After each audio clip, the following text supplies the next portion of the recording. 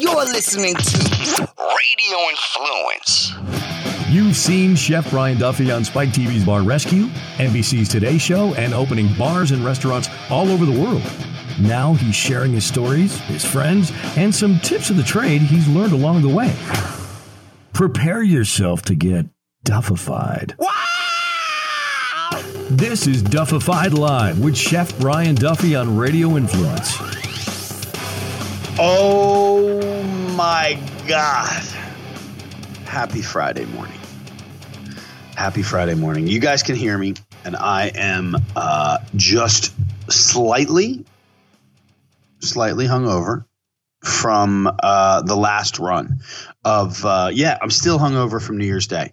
That's exactly right. It is. I don't even know what the date is. What is today's date? It's a date. That's all I know. And it is. It was a crazy week, man. I mean, you know, we did our whole New Year's Eve stuff. We had a blast. Went through everything. Hung out with friends. Did all that good stuff. For me. Hold on. I got to back up a little bit because last week we talked to Veronica Wheat, Chef V from Chef V Organic Cleanse. And I have just finished, I finished day 3 of the cleanse. I wasn't able to get to day 5 because I had to fly to Orlando to do some stuff down here in Orlando. And I couldn't bring all the juice with me. Because I still had a couple left over. So I couldn't bring them all with me. So I'm going to finish them up when I get back to the house. But here's the deal. This is kind of the way that I felt. So after the cleanse, 1, I lost about 7 pounds. Okay. So one of the key things to this whole thing is it's really about the detox. It's about pulling it out of your body. It is about cleansing everything that goes on the inside. But the other thing is that you're drinking a straight plant-based product. So for me, I'm a carnivore, man. That's the way that I live. But the funny part about it is after you eat that meat, it kind of wears down, you know, like it ends up weighing you down in your belly. So for me, I wanted to back off a little bit. I wanted to kind of get my body totally clean, total vegan, vegetarian kind of world that I was living in with everything. And I felt awesome. The energy levels were through the roof. My clarity, which was the weirdest thing for me because sometimes I get a little cloudy with some stuff, you know, traveling, not sleeping. Like, I'll be honest with you, right now I'm on 2.5 hours of sleep. I was up all night last night trying to get everything ready for the girls to go to school this morning and doing laundry and like getting shit out of my car and packing. And, you know, I had a 6:30 flight. So I was up at 4:30. So I only had a couple of hours of sleep. But for me, I had a big shot of my green drink this morning and my clarity was like on point. I got a tremendous amount of work done on the plane, both flights. I flew from Philly to Charlotte to Orlando. And I lucked out. I got first class both ways. So I was super stoked about a little upgrade. Thanks, American Air. And I was then able to I just banged out a whole bunch of work on the plane, like really cool stuff. I got a bunch of my cost of goods done for one of my clients. I ended up banging out a whole bunch of proposals while I was on the plane. Plus I wrote a bunch of menus. So it was really cool. Like in that whatever 3.5 hours of being on the plane, my energy level was just super, super high. So I was really excited about that. So that to me is a big seller in itself to do the cleanse. So anyway, so I did the cleanse. Okay. And I feel good. I felt really good. I'm stoked to get back. I really think I want to kind of get on the program with them where I can get the juices so that I can have one every day. You know, look, here's the deal. Can I make them at home? Absolutely I can. Does my schedule warrant or allow me to make them at my house? Probably not. It's just not going to happen that way. That's just one of the natures of the beast. So it's really tough to do that way. But I just, you know, I wanted you guys to know about it because like I said, we had a really, you know, I thought we had a pretty good episode last week with Chef V. Very knowledgeable, super cool chick, living out in San Diego, which is one of my favorite cities in the country. But you know, very knowledgeable about what she does, and she's got a nice business going for her. So cheers to Chef Veronica Wheat from Chef V. You can hop on, check her out on all the social media and Instagram and all that good stuff. So go check it out. But what I really want to do is I really want to get you guys ready to talk to my next guest. So I'm going to tell you guys, give you guys a little bit of a history with some stuff that I'm a huge fan of. You know, so I'm from Philadelphia. I'm a massive Philadelphia guy. I love the city. I am a I just love the city, man. You know, the history of it. I grew up in a household with very educated parents. My father and my mother used to have Irish teachers that would come into Philadelphia every summer. So for me, I know a lot about the city because my father, we would take tours with Irish teachers all throughout the city. And so I knew all the really cool stuff. I knew the little pockets of the city and I know the shortcuts to get around. But one of my oldest memories that I ever have is on New Year's Day. New Year's Day is for me is one of my favorite days in the city because everybody gets together and they go down to Broad Street where we have a parade that's called the Mummers Parade. Okay, it's held every New Year's Day in Philly. It is also believed to be the oldest folk festival in the United States. Okay, and there is there's a whole area of South Philadelphia that's called 2 Street. Yes, it's 2nd Street, but it's called 2 Street by most of the locals in Philly. When you say you're going to 2nd Street, people are like, the fuck are you going to 2nd Street for? You say you're going to 2 Street and people are like, oh, dude, I'll meet you there. Okay. But the big thing that happens during this day is the parade starts pretty early in the morning. For me, I get a hotel either the night before or that day. I check into the hotel and then we run right over to the parade. I carry a backpack that's got 30 packs of beers in it because I'm going to drink beer all day. It's the only day that I really truly drink beer unless I'm rednecking it with my buddies down in Tampa or Florida or something like that in Fort Myers. But for me, it's a beer day, man. You know, I'm not drinking vodka because vodka gets you too fucked up. Beer, you can kind of drink throughout the day. You might be able to bang them out. For me, I probably drank about 20 of them this year. Plus, I had a couple of drinks when I got to the Ritz-Carlton. Then we ended up going over to another place where we had a couple of beers there down at called Tollman Jack's down on Oregon Avenue across from Tony Luke's place. But I this year was a totally different experience because I got to hang out with some friends of mine. So I was with Trisha and I was with my best friend Matt and I was with Matt's girlfriend Zoraida. And we, you know, Trish and I got into the hotel pretty early in the afternoon and then we blew down to the parade, met everybody down there. Matt and Zoraida met us and then we had some beers. We got dressed. We got super warm because it was like I think it was 7 or 8 degrees outside. So they almost canceled the parade. But so you get over to the parade and we stand in front of the Union League, which is like if you've ever seen Trading Places, whichever one that was, Trading Places. On years ago, and it was filmed at the Union League. Very uppity, Republican, kind of snotty men's club. I'll never be a member of it because I think the bartenders are fucking assholes. I'll just be dead honest with you. So I don't have any desire to go there or spend any time there.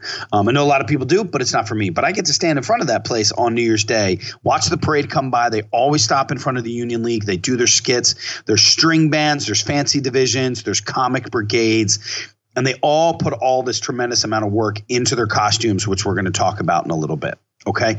And then after 2 Street, or after Broad Street, we end up typically heading down. We grab something to eat somewhere, meet up at a central location, and then we hop over to 2 Street, which is where they go back down the street and they thank the neighbors more or less by playing. Okay.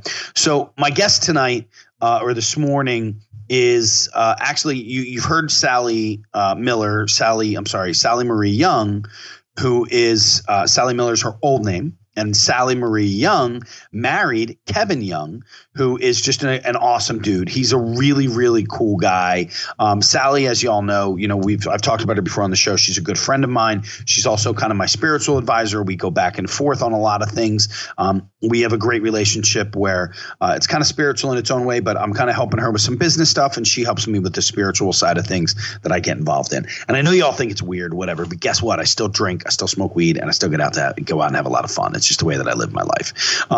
But so what we're going to do is we're going to call up Kev in just a second, and we're going to have Kev hop on the phone with us because Kevin is a mummer.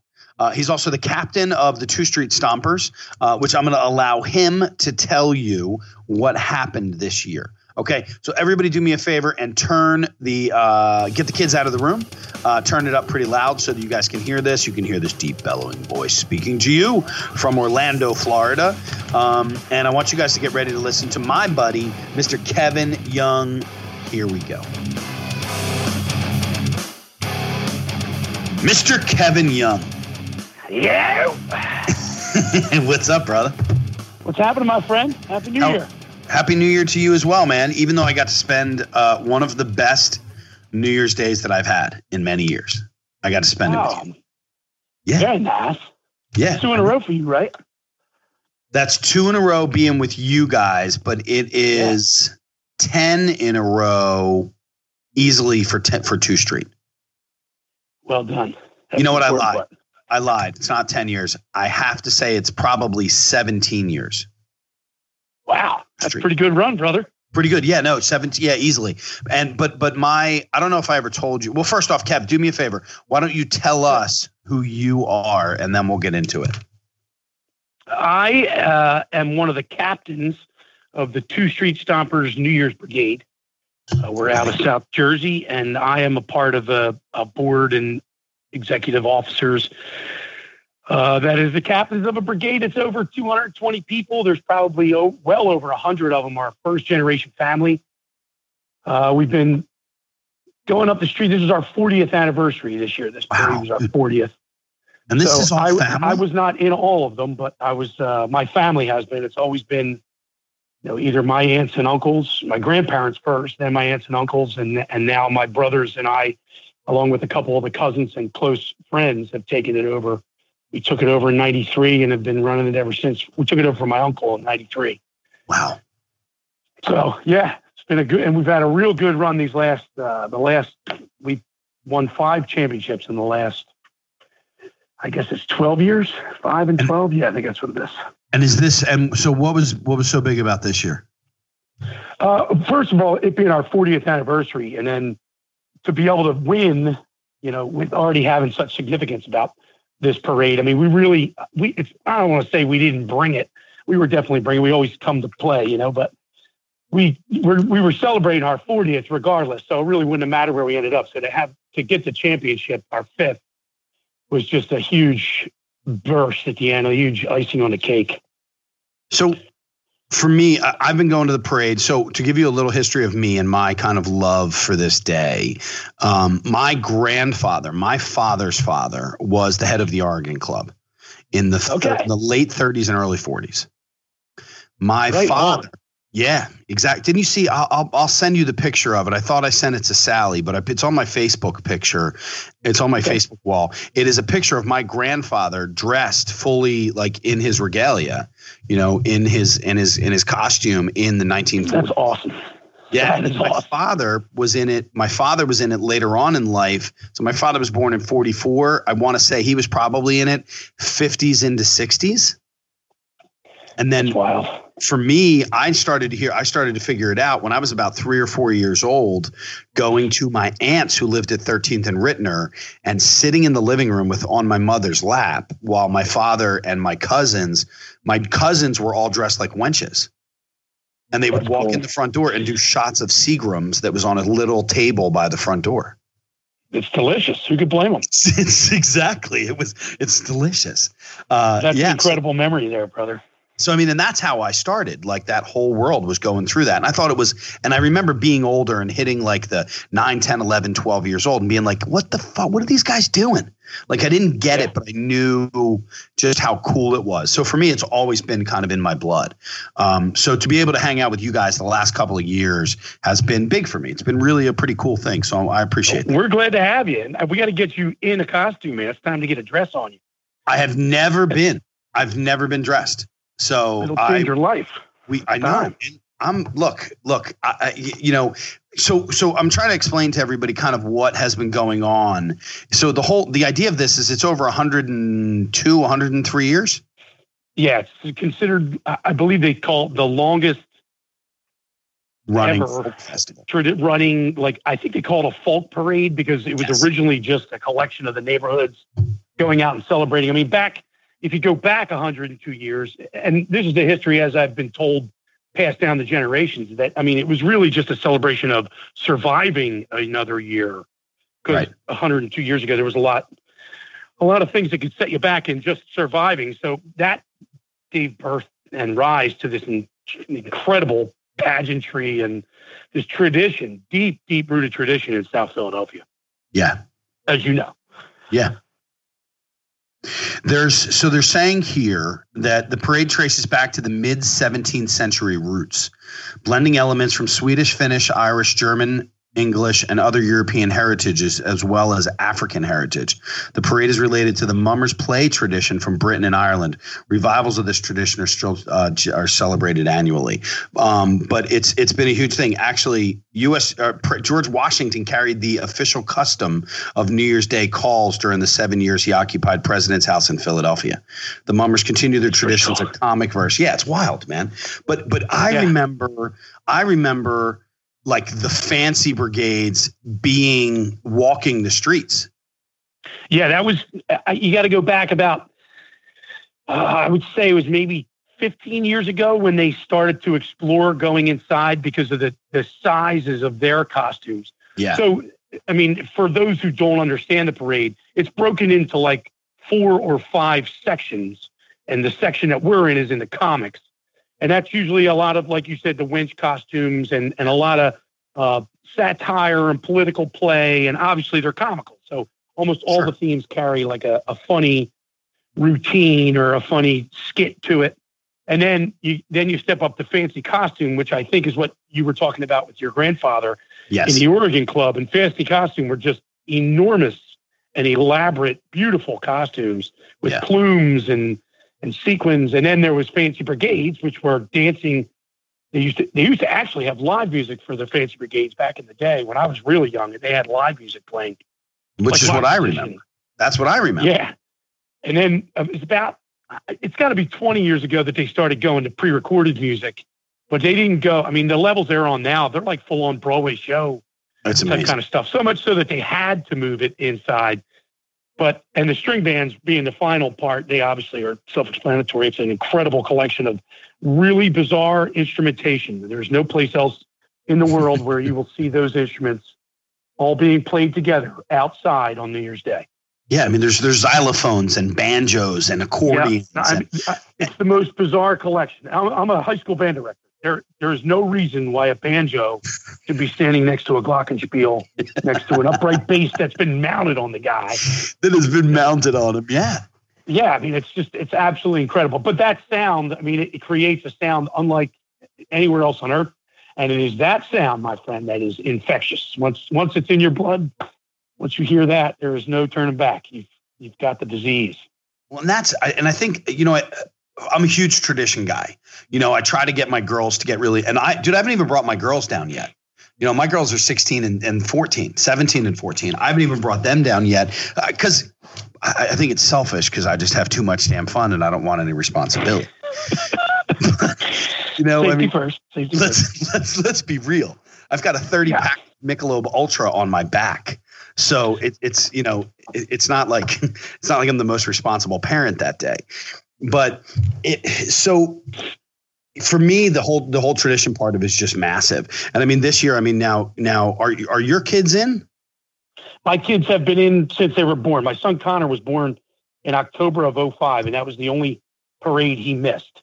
So because he was just a couple months old, and it was a little too much to ask of his mother, who was from South Florida, for me to take him out in the icy freeze. It was a very cold year, 2005 too, but that was also our first championship. So I guess it was a good omen. Wow. But yes, my kids are in, and that is one of the, I mean, I love all mummers and all mummers brigades and all the different divisions. I believe they all have their, you know, the different elements that they bring to the table that make it such an incredible event. But I know of no other brigade on the street, especially in the comics, that are so kid friendly as the Two Street Stompers. And it's mostly because we had to be. I was, you know, like I said, we took it over in 93. I was in high school, but my older brothers were just getting married and having kids. And there was no way that they were going to do this thing and not take the kids in. So, and it just became a traditional thing for the kids to be involved. So much so that we now have like sections of our skit dedicated to the kids. And we're really, I mean, I watch the entire parade every year. We're really one of the only groups that is so family oriented and so close that it's safe for kids to be there with us. So if you're thinking about it, brother, we got kids costumes too. Yeah, I know. Well, and I think one of the cool parts that I've watched, and I really noticed it more this year than I have in a lot of other years, is the fact that you guys really do a tremendous amount of choreography. You guys put a lot together into it. Now there are the sections, but most of the comics that end up, I looked at one. I'm not going to mention the name. They wear green every year, and but there's like 900 of them, and yes. What they do is they start music and then they run up to the camera. And then 10 minutes later, they're gone. Like there is nothing to go into it. Those groups that you're referencing, and there's quite a few other comic brigades that do that too. But there was again, let's go back like 10 years. There was a division of the comics that wanted to split off and have their own like little section, not their own parade or anything, but just a separate division. And they call themselves Wench Brigade. So in all their bylaws, they have to have wench costumes and they have to have a live band. They didn't want to compete against, like, say, us, who's using pre-recorded music and walls of speakers. They wanted to have live music. So they created a separate division. So that's the groups that you're referring to, is the Wench Brigades. And you are absolutely correct. There's almost too many of them to do a routine. So that's what they're doing. And I have family in multiple different Wench Brigades. And that's what their family went into. That's what they wanted to do. So that's cool. I'm cool with that. They all have clubhouses on 2nd Street that we stop by and visit all our family members and all. But you are correct in that our brigade puts a lot of detail, a lot of attention to detail into our routine and our presentation within the theme. So for you guys, when does it start? When does it start for you guys? So it is, it's January 2nd. You guys have just finished this year's parade. What are the next couple of stages that happen for you guys? So we'll have the captains and the board members will meet probably around the end of this month, and we have our annual State of the Brigade meeting, which obviously be very celebratory at this one because it was our 40th year and our 5th championship. But nonetheless, at that meeting, we go over all the things that worked and didn't work, right? And then we start to move forward and set the calendar. Usually in the mid-spring, there is a theme submission meeting where anybody in the club can submit a theme. And we try to ask for certain things like, some ideas for costumes, some ideas for music, some ideas for if you had a comedy piece to it. And then what would the theme actually be called? And so the whole club gets to submit themes.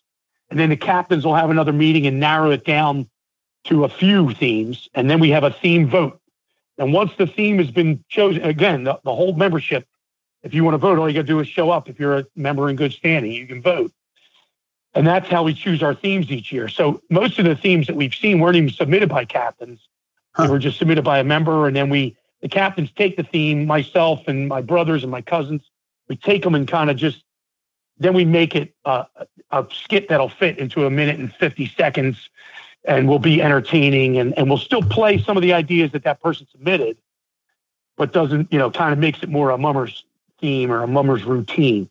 I'm usually pretty, I don't want to say I'm a control freak, but I guess I'll just go with it.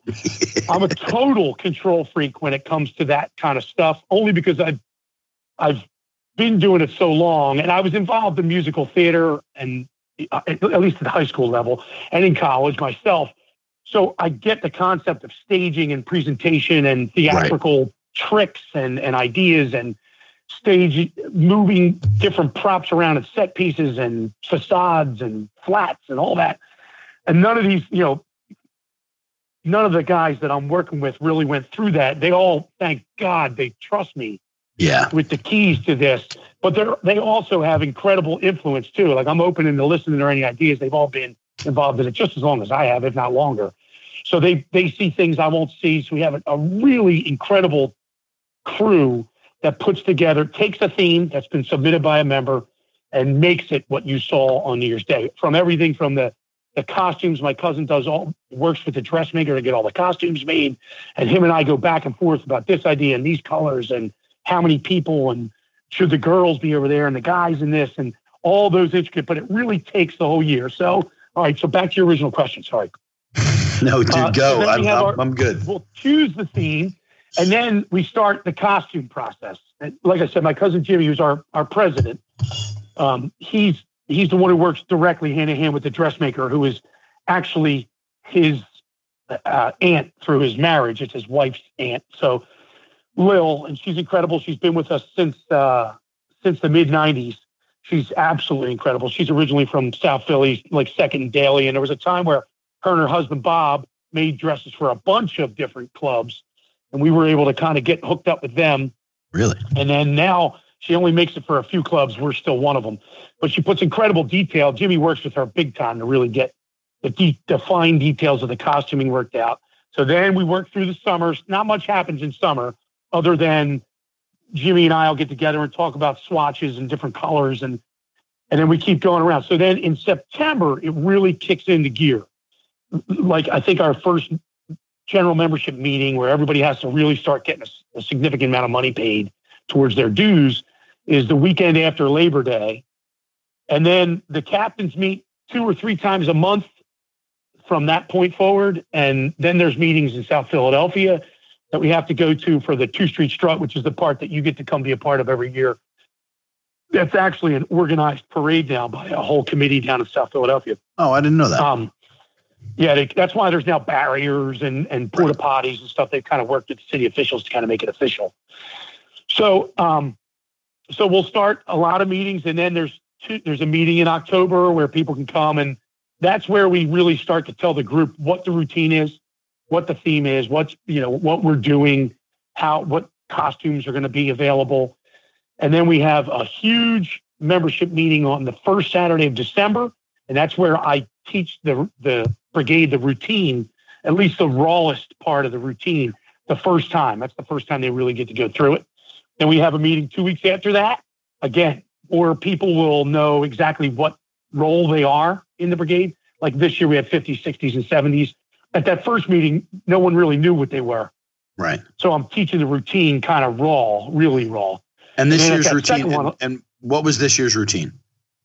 This year's routine was called the Philadelphia Time Machine. 2 Street Stompers present the Philadelphia Time Machine.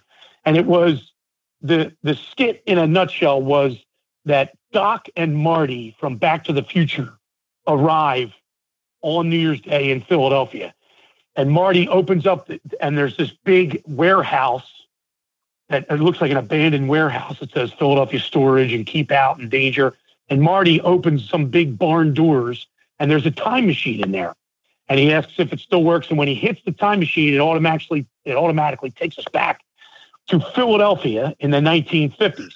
So out comes, I think it was about 80 of our members in poodle skirts and Letterman sweaters, all dancing to Chubby Checker, singing the twist on an American Bandstand stage, all of which Philly, Philly, Philly. Now, of course, our Chubby Checker was not Ernest Evans, who's from Philadelphia.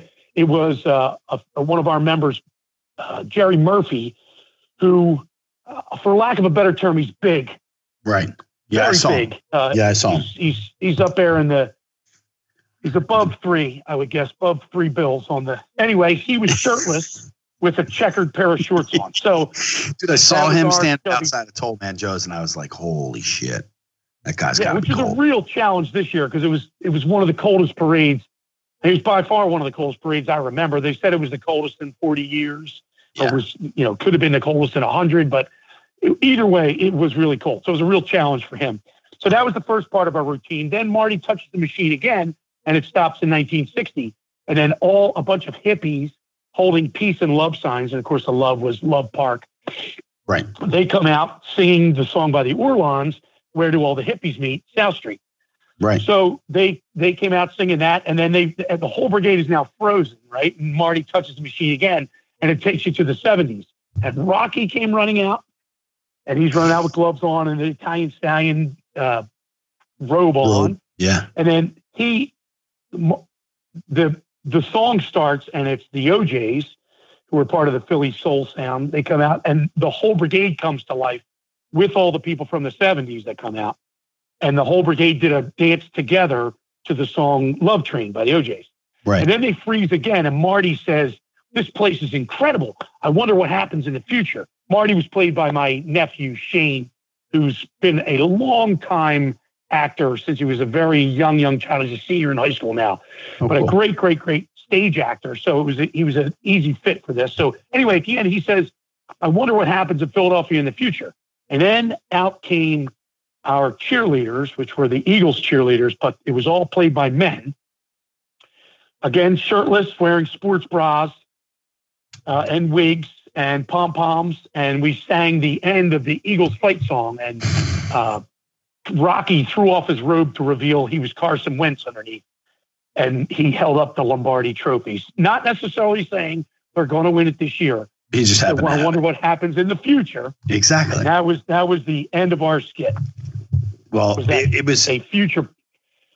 It was awesome to watch, dude. I mean, it really was. I mean, across the board, and then being able to walk with you guys was just beautiful, and it was just a super cool day, man, as it always is, you know. But what? So how many? There's over 200 of you guys in there. There's 226 costumed members this year. Okay. And where do you guys meet? Where do you guys practice? Where do you guys do all your stuff? Our clubhouse, if you will, because we don't have like a lot of the brigades and fancy brigades and string bands and even wench brigades have clubhouses on 2nd Street in the Pennsport section of South Philly. Right. So we don't. We've always been a Jersey-based brigade.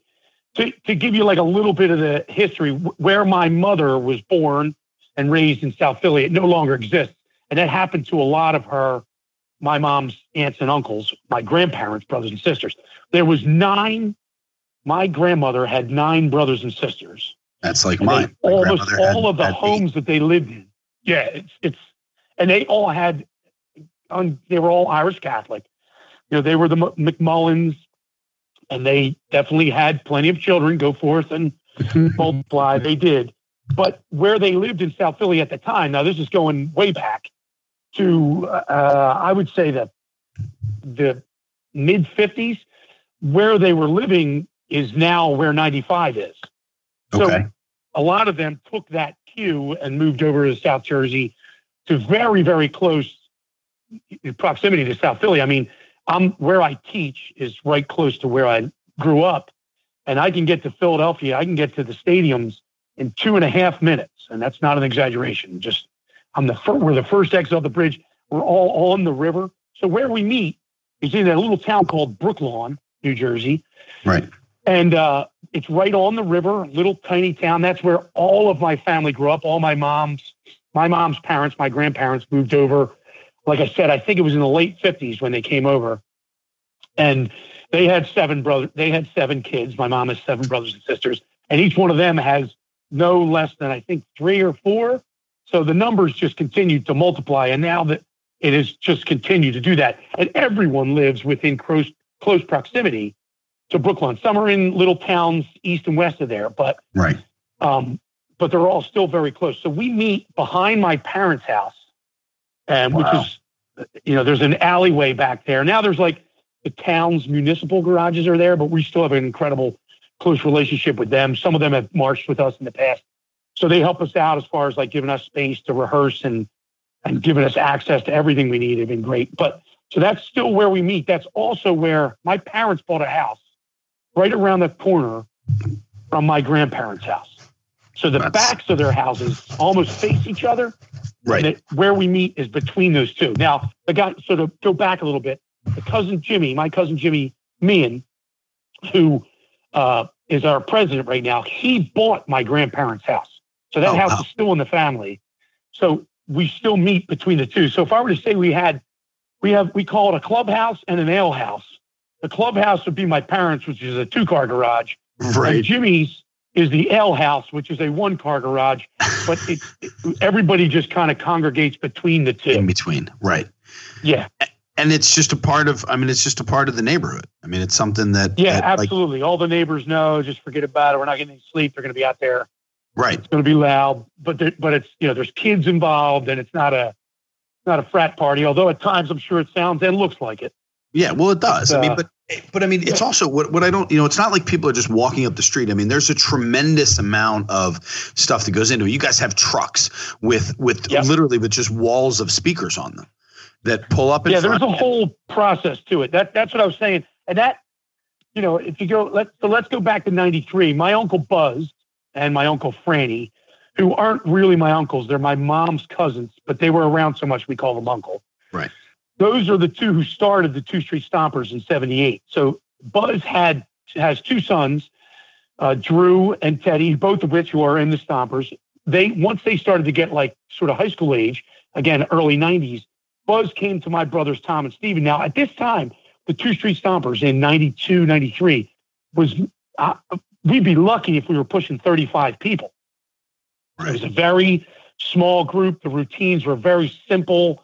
The themes were very simple. My Uncle Buzz would call us 2 weeks before and say, you know, we're doing clowns or we're doing, you know, Aces Wild or something.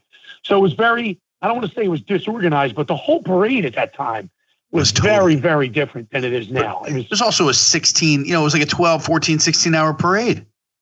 Yes, it came all the way from South Philadelphia, all the way up to City Hall, and then all the way down 2nd Street from there, from Market down 2nd. I mean, it didn't, like now the 2 Street part starts at 2nd and Washington, right at the Mummers Museum. But back then you had to walk. You just walked it all the way down. You didn't, the whole way. It was very chaotic, but beautiful too. You know, a very beautiful Philadelphia tradition. But so Uncle Buzz comes to my brothers, Tom and Steven, my older brothers, in 93 or 92, leading up to the 93 parade, and says, I really, you know, I got to get more involved with my sons.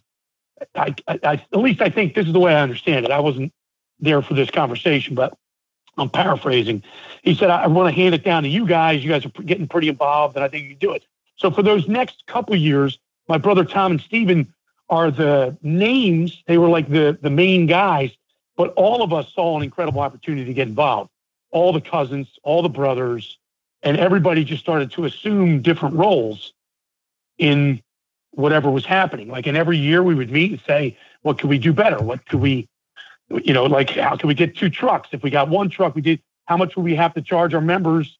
How much would everybody have to put in if we were going to rent 2 trucks? And how do we get more sodas or beers or, you know, and it was at that same time that a lot of the nieces and nephews and younger kids got involved. So there became new things that you needed. You know, you can't have an 11-year-old girl peeing in that corner over there. You needed an actual way for her to go to the bathroom. Right. So that's when we started to bring in Winnebagos. I mean, there's an incredible learning curve that started to happen at that time. And now we believe, the captains and I believe, we've got it pretty much figured out. We get the occasional little problems here and there, but most of it is pretty much wired. As you saw, we got 2 trucks. We get 6 buses that pick everybody up on New Year's morning behind my parents and behind Jimmy's, between the clubhouse and the ale house.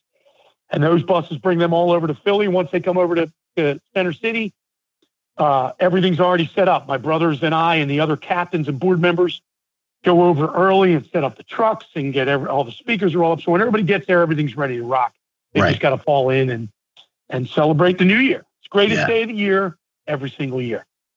Dude, it absolutely is. And it's funny because it was on Broad Street. So the parade actually started on January 1st, 1901. That was the first year that it was fully, they said, organized. Right. At that point. So that's what it was. And then in 1995, it was moved to Market Street because of all the construction on Broad. For 2 years. Which sucked. And it that wasn't was the same. Crazy time. But it was, you know what I did like the location of it on that other side of City Hall, though. I thought that wasn't bad. I mean, it was just poorly executed. There's some great stories about that time. In reference to the Wench Brigade, they just did not really prepare for it to be so condensed and to have everybody on top of each other. So it was an interesting time. I remember those very, very vividly. Yeah. And I remember being very different, just really not something that was just awkward. It felt awkward. And they planned very poorly, and it led to some major issues. So we were very, very happy to go back to Broad Street, even though they've since changed the direction we go. I don't really mind that change either. As long as it's on Broad Street, I don't mind going north or south. Yeah, I kind of I didn't mind it this year when they were coming back down. I didn't think it was that bad. It actually, I actually caught a lot more of it because I stand in front of the Union League. You know, so for me to go in front of the Union League that's like a great spot because it's central. You can pee at the Ritz-Carlton. You can get banged up and go in with a 30-pack of beer on your back and go into Capitol Grill and have a steak at 5 o'clock. I mean, it's like, you know. That's also one of the spots where they'll perform, where it's like a known performance spots. So both from comic brigades like us, that's one of the spots we stop and do our routine, and all the string bands do the same thing. So it's a great spot, man. That's an incredible resource there. So let me. Is it just the family tradition of doing it as a comic and not going in as a string band? Or I had a couple of years being a musician. I had a couple of years where I flirted with the idea of going to a string band, and there was, Durning had approached me. I knew some people in Durning string band, and they had approached me. And then there was a number of years later, I made really good friends with a couple guys who were in a string band that doesn't exist anymore, the 2 Street String Band, which is great. But they approached me as well about playing drums for them, and I just couldn't ever really wrap my head around turning my back on being part of the 2 Street Stompers, especially once we, like I said, in 92, 93, when we took it over and it really became ours. There was no turning back from that point. So, I mean, I know a lot of those musicians, and I watch them, and I envy the experience, but I would never trade up. I don't think I could ever do it. Right. Unless the 2 Street Stompers cease to exist, then I would certainly go over to another division or string band and try to go at it that way. But yeah, the tradition of the Stompers, for me, there's no way you're leaving. You're even stomach the idea of leaving them. Now, what is the cost? I mean, I know Sugar House picked it up. So Sugar House, the casino in Philadelphia, and they picked up the cost. Prior to that, it was Southwest, I think. Southwest Airlines did it for a couple of years, and that was to make up the shortfall. Like the city estimated the cost, I think, at let's say $700,000, and the city said we're not. First thing we're doing, we're cutting all the prize money, and that was in the mid to late 2000s, maybe even earlier. They said they were cutting the prize money, which wasn't very much to begin with, especially considering the investment. Right. I mean, Fancy Brigades spend and string bands spend hundreds of thousands of dollars. It's insane. And then if you got first place, I think you got like $30,000 or something. Wow. So they said there's three. And that's a guess, maybe even less. So they cut that out. They said, we're not paying that. And you got to figure out how to make up the other $300,000 or another $350,000. So that's when Southwest jumped in, and they did a couple of years. And then Sugar House took over. I think Southwest Airlines was involved for 5, maybe the last parades. And then Sugar House took over, thank God. And we really appreciate their involvement. They're great. Well, is Sugar House a Philly-based company? I don't know if they're a Philly-based company. I know they have. They got the one, I think they have 2 in the Philadelphia area. One is definitely up in Fishtown. Yeah. And then they have, I'm pretty sure they have another one. What they're calling New Kensington. Yeah, nice. You got to label it something. You got to put something. Yeah, you got to put some lipstick on a pig is what they say. Yeah. But so what they're saying is that it was $1 million each year, $750,000 for police and parade, $360,000 in prize money. So and that prize money just goes right back into the club. I mean, that prize money goes in, and it really doesn't. I mean, it doesn't help, but it probably helps a little bit. Yeah, it doesn't. It didn't hurt, but it didn't. It was minuscule in comparison to the investment that had been made, but nobody cared because it was a tradition thing. Nobody did it for the prize money, and which has been proven since they've stopped doing the prize money. You still see just as many string bands, just as many Fancy Brigades, if not more, just as many brigades and clubs. So it's nobody, as much as that was kind of a kick in the neck at the time, it really played no part. No group said, "Oh, we're not doing it anymore." Right. I mean, as far as I know, I don't remember any that said, on the fact that they weren't going to award prize money anymore, that they were out. So it didn't really affect. I mean, it was a bummer, but it didn't really affect one way or the other. Everybody still said, we're still going to do it. We'll find other ways to make up that money. So we're still running strong. That's awesome, man. So now, now on top of this, you're also married. You have kids. You have a job. Yep. I mean, it's a busy year. It is a crazy time. And if we could, ask my wife, this year was especially tough because it had gotten so cold between Christmas and New Year's, which is what we call Hell Week. Even though it's not hell, it's just a very, very, very busy, hectic time where every day you develop a punch list for the next day of props that need to be fixed or altered or changed or built and constructed or painted, and all the different things that have to, stuff that's got to be picked up, and generators and bathrooms and trucks and beer and soda and food and caterers and all that stuff happens during that week. And this year was especially painful because it was cold, got to be every day between there. So, and we were outside for 12 hours a day, sunrise, sunset, and more. We're outside building and breaking down and setting up and testing and trying. So, but yes, it is an incredible investment. So for the average member, let's say my friend, Chef Brian Duffy, joins the 2 Street Stompers. Right. His investment could be absolutely minimal. We have very few members, but some who their specific situations don't allow them to be at anything other than New Year's Day. Some are in the military, some are, whatever their job is, that they just cannot get free other than that. So they pay their money online or whatever, and then they show up on New Year's Day, put their dress on, and they go. That would be the smallest portion of our membership. I'd say 70 to 80% of the membership shows up at all those meetings I had talked about, including theme vote and theme submission and theme vote. And then they show up at the other ones because it's really like a family reunion. Sure. It's not just like some meeting. So a lot of the wives are in the parade or come to those meetings because their kids are in the parade or whatever. Right. So the investment of time by the captains and board members is colossal, but that is the same case for any string band or fancy brigade or wench club. It's the same. There's a crew of people at top that really put in an immense amount of time, and a select crew of members that thank God they show up to help out too. We're very fortunate that there's always many hands on deck. It's not just expected of the captains to handle it all. A lot of our membership shows up, but again, because it's like a social event, it's not just like I'm going to build, it's not like somebody asks you to help them move, which always sucks. Fuck that. It's like you're coming over to contribute to something you're going to be a part of in a few days. So it is a large investment of time and energy, certainly.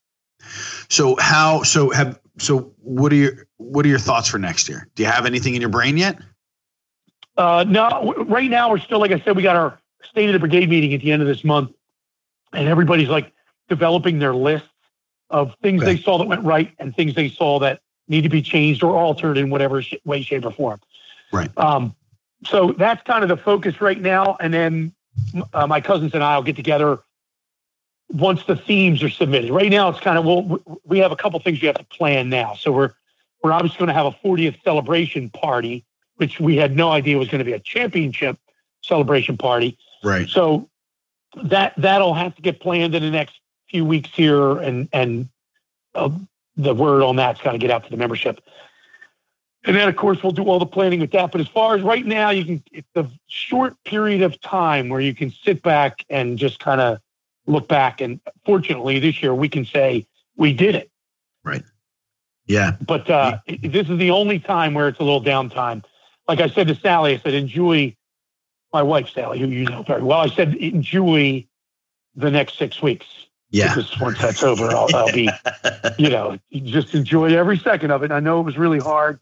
This year was, like I said, very hard, very hard. It was a involved theme and an involved routine this year. And I, again, being a control freak, refused to let any of it out of my hands, which I'm sure has to drive people crazy. And I apologize, but I don't know how to do it any other way. I'm sorry, but I'm not sorry. But it's also, but that's the best part about it is it's family.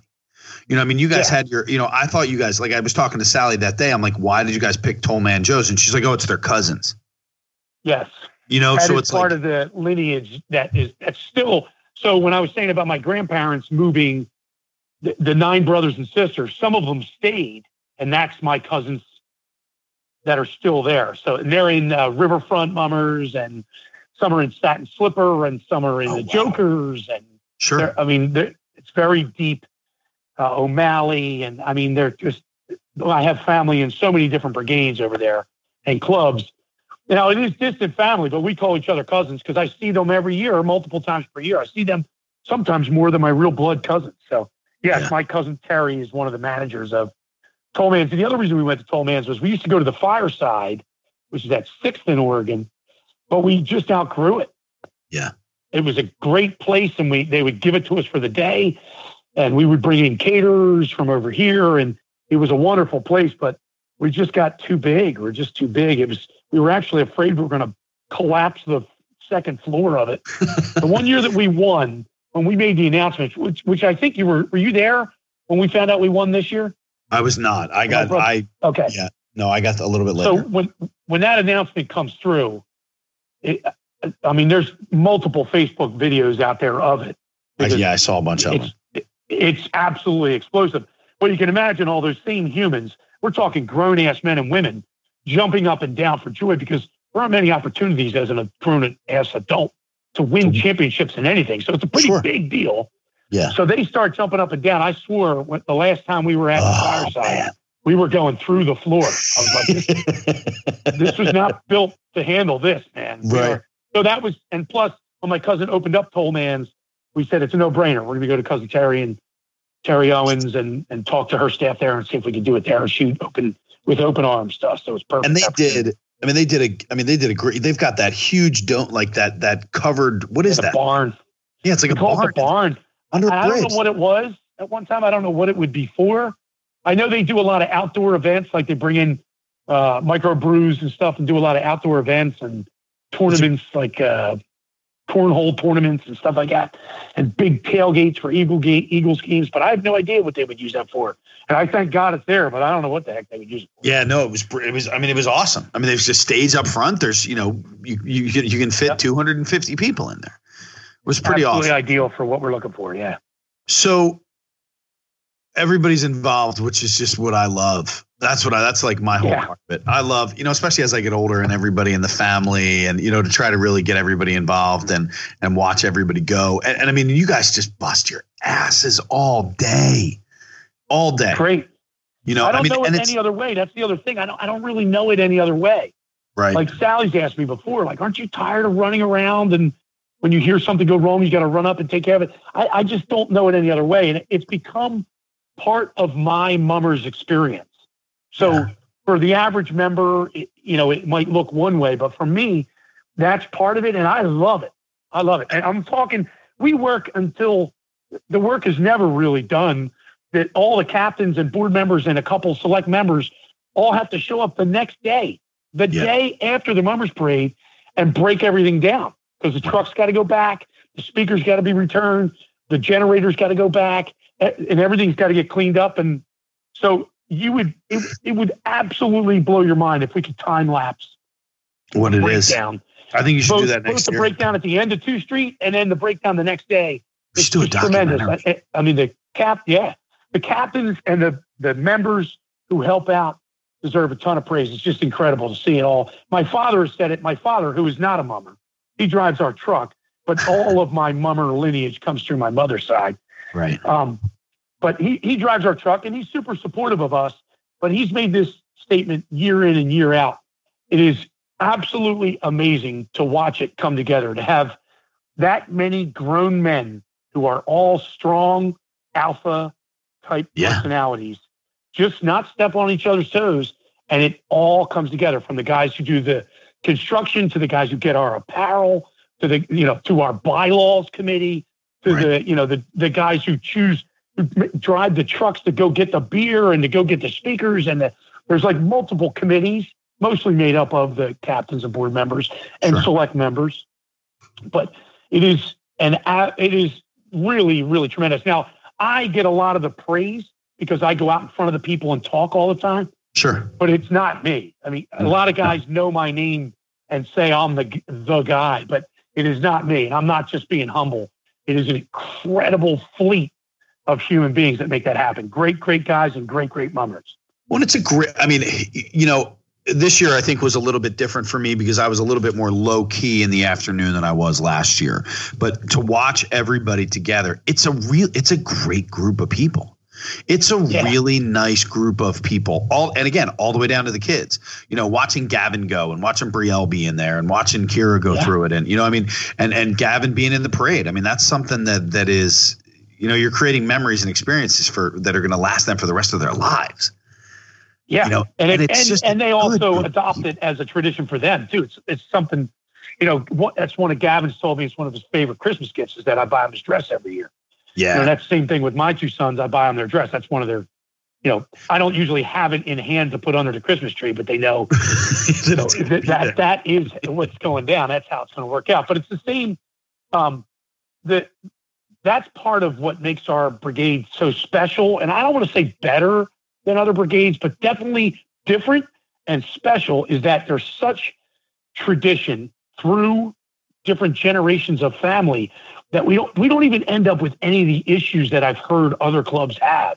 Right. We very rarely have any disagreements, even though the amount of drinking is colossal. There's, just a general joy and a general policing of guys saying, no, man, we're not doing that. Yeah. There's very few confrontations. I mean, I don't even really remember any in my entire, at least of our membership. I've seen confrontations on 2 Street, certainly at night, but it wasn't members of our group. It was two guys walking down, know each other from a long way, back that don't get along. So anyway, that's what makes our brigade so special. And that's what we've gotten members from other Wench brigades and brigades that have joined our club because we're so family friendly. Right. You don't have to worry about any of that ding dong behavior because there's just so many, the wives are there. The grandparents are there. There's who's going to act up? My grandma's right there. So rip your ear off. You know what I mean? It's like my mom will be there to, nobody's crossing my mom young, Right. So there's an incredible amount of pride that helps police and keep us from having to deal with things that I know other brigades have to deal with. Now, what do you guys do? I mean, so the dresses and everything, what happens to those after the parade? We encourage all of our members to hold on to them because we do 2 other parades throughout the year. We do the Gloucester City St. Patrick's Day Parade. And we'll all wear the dresses from that year. We might not do the routine. It might not be as specific. Right. We just kind of strut along. Yeah. At least that's the way it's been in the past. And then we also do the Mount Laurel 4th of July Parade. Oh, okay. So, and we've been doing those for years too. Now we'll end up with, let's say we had, over 220 marching members, costume members this year. We'll probably have about 100 of them at the St. Patrick's Day Parade. And then maybe about 50 to 70 of them at the 4th of July Parade. So the numbers fall off pretty heavy. Not that they're not invited. We open it up to the whole clubs, but I know a lot of people do things on 4th of July. And the St. Patrick's Day Parade is always on a Sunday. So I'm not sure everybody's available on that one, but sure. So people will save their costumes to wear for those 2 other parades. But some people, I know members who have saved every single dress they've ever had. They have closets full of them.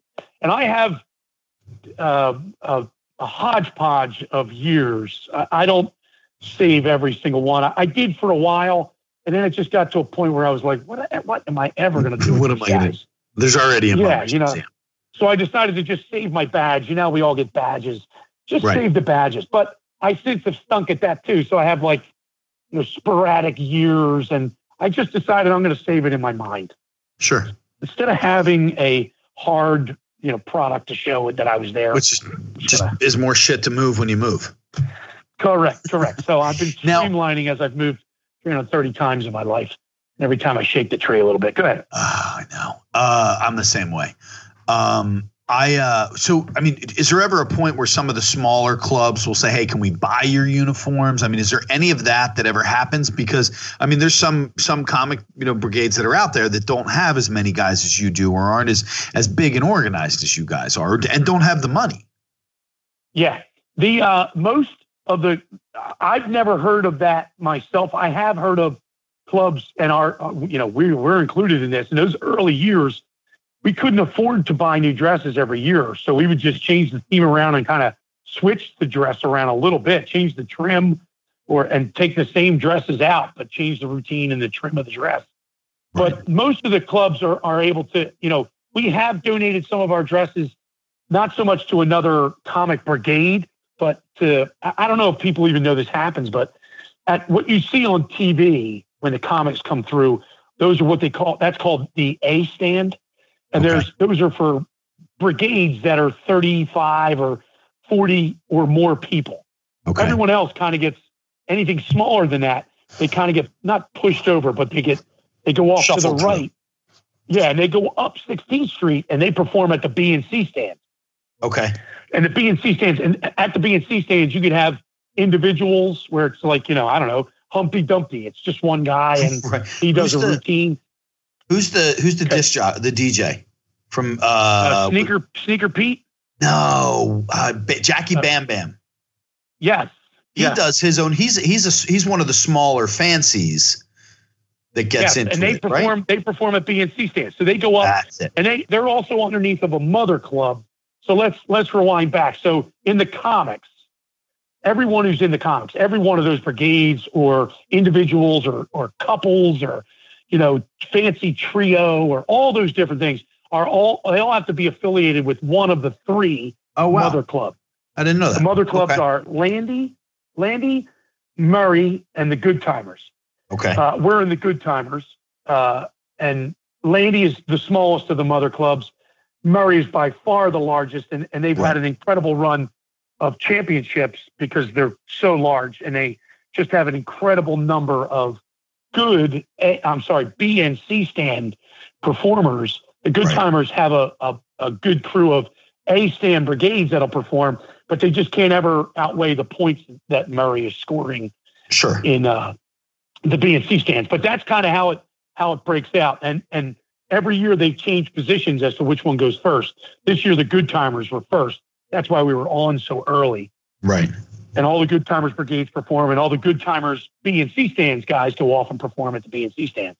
Huh. All gaining points. Any points they score for themselves also goes towards their mother club's total.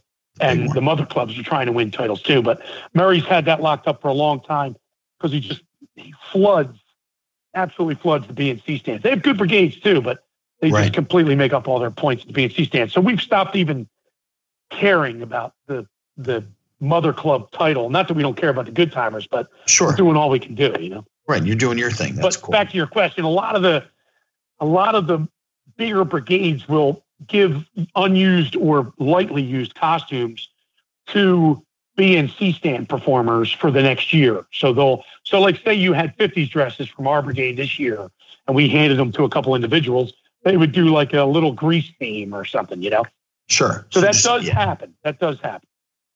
Now, do you guys do you guys pay anybody in regards to the city or a mummers commission or any of that stuff? I mean, basically, here's my question. Is anybody making money off of this? No, I believe, the advertiser, Sugar House, I think probably does pretty well because the mummers are an incredibly loyal group.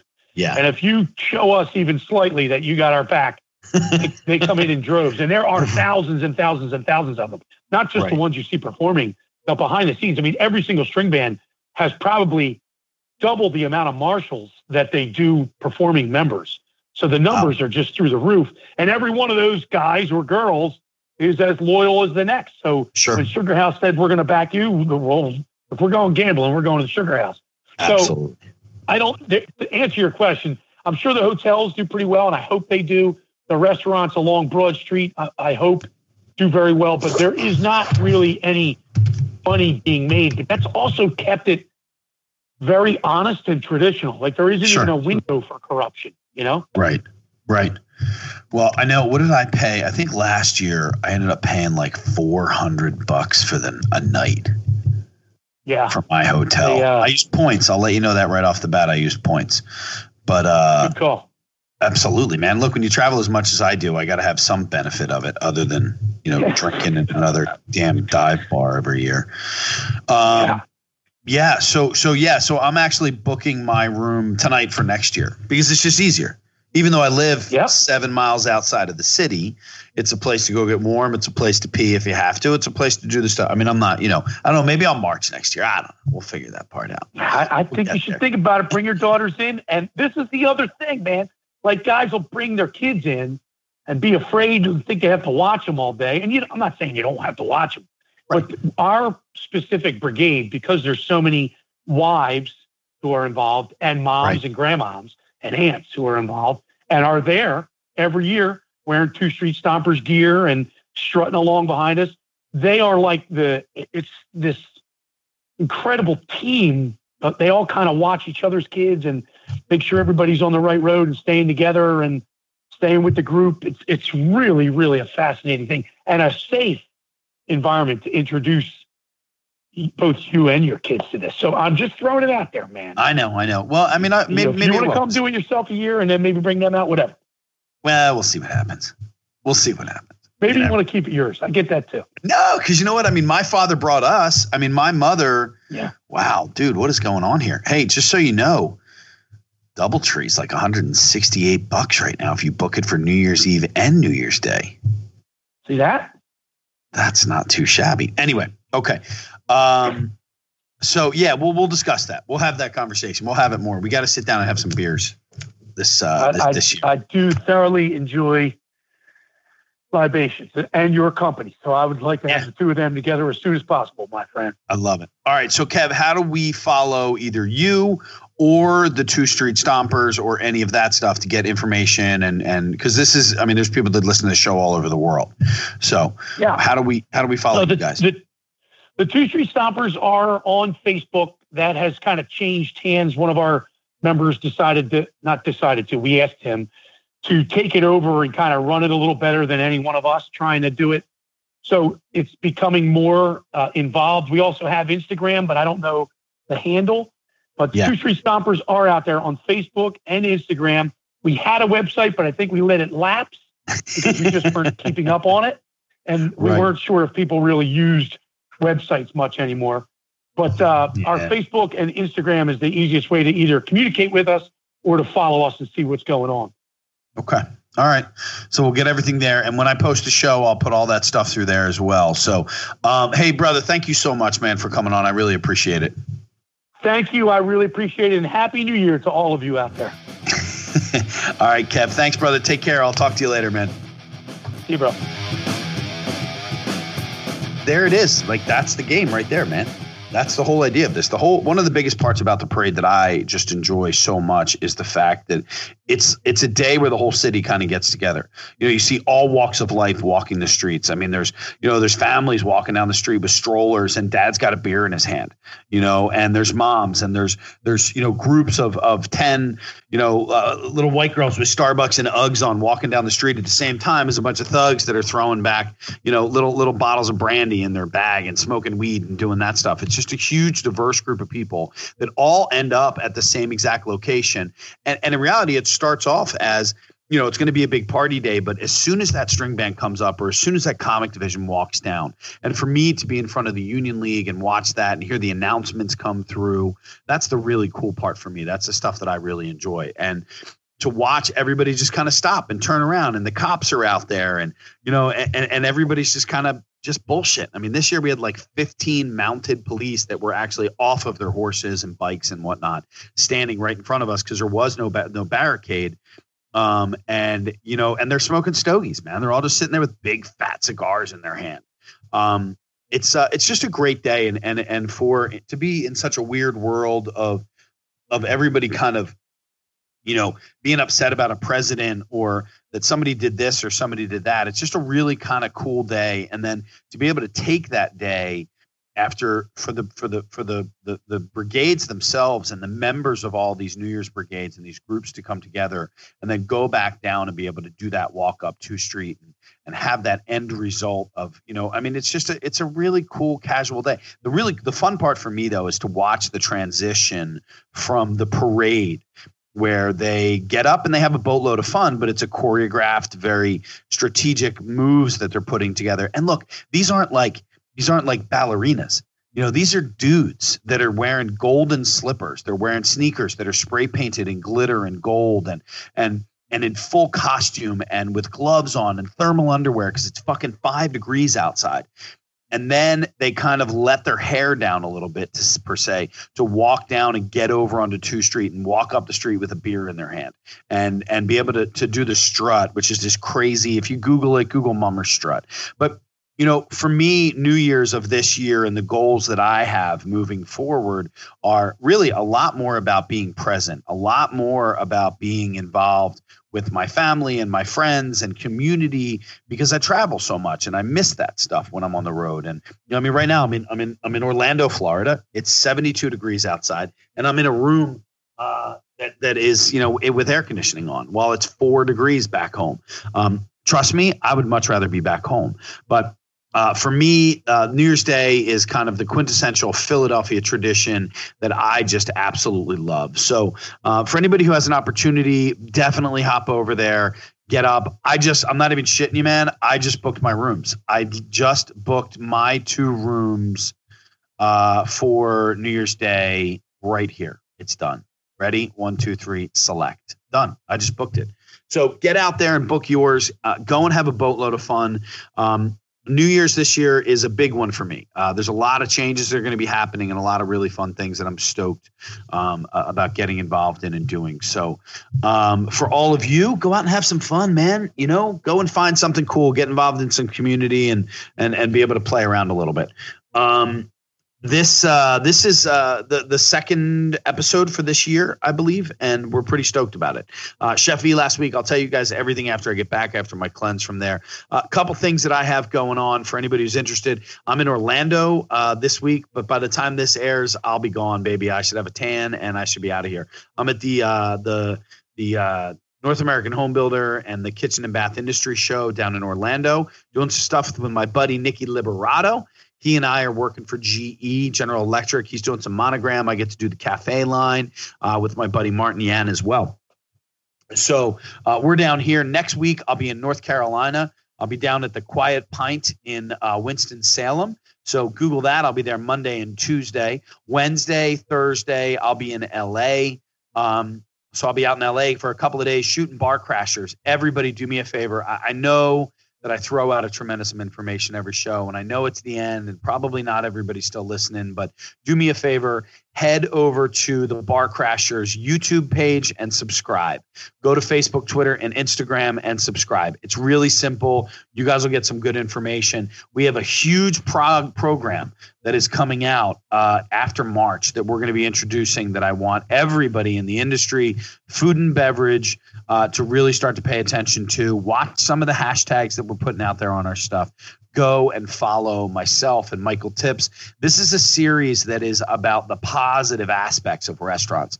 It's about the things that people are doing right. It's about the really super cool industry that we're in of hospitality and relationships and community and business.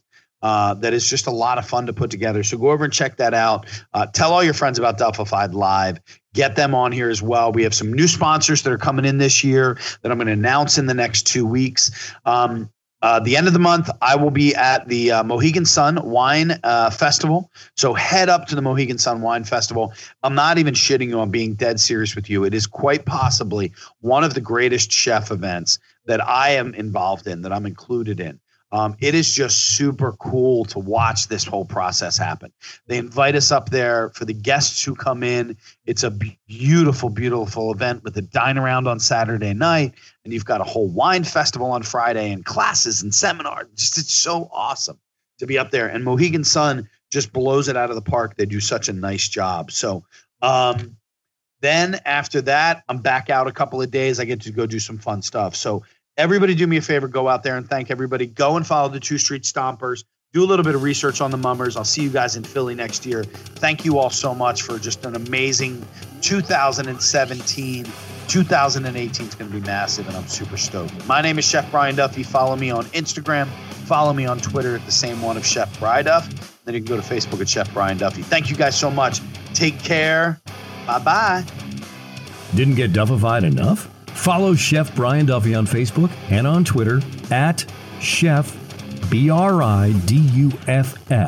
Look for the blue verified checkmark to get exclusive content and to see what's coming up on next week's show. This has been Duffified Live with Chef Brian Duffy on Radio Influence.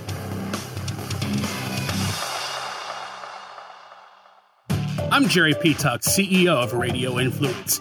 I just wanted to take a quick moment to say thank you for downloading and subscribing to this podcast.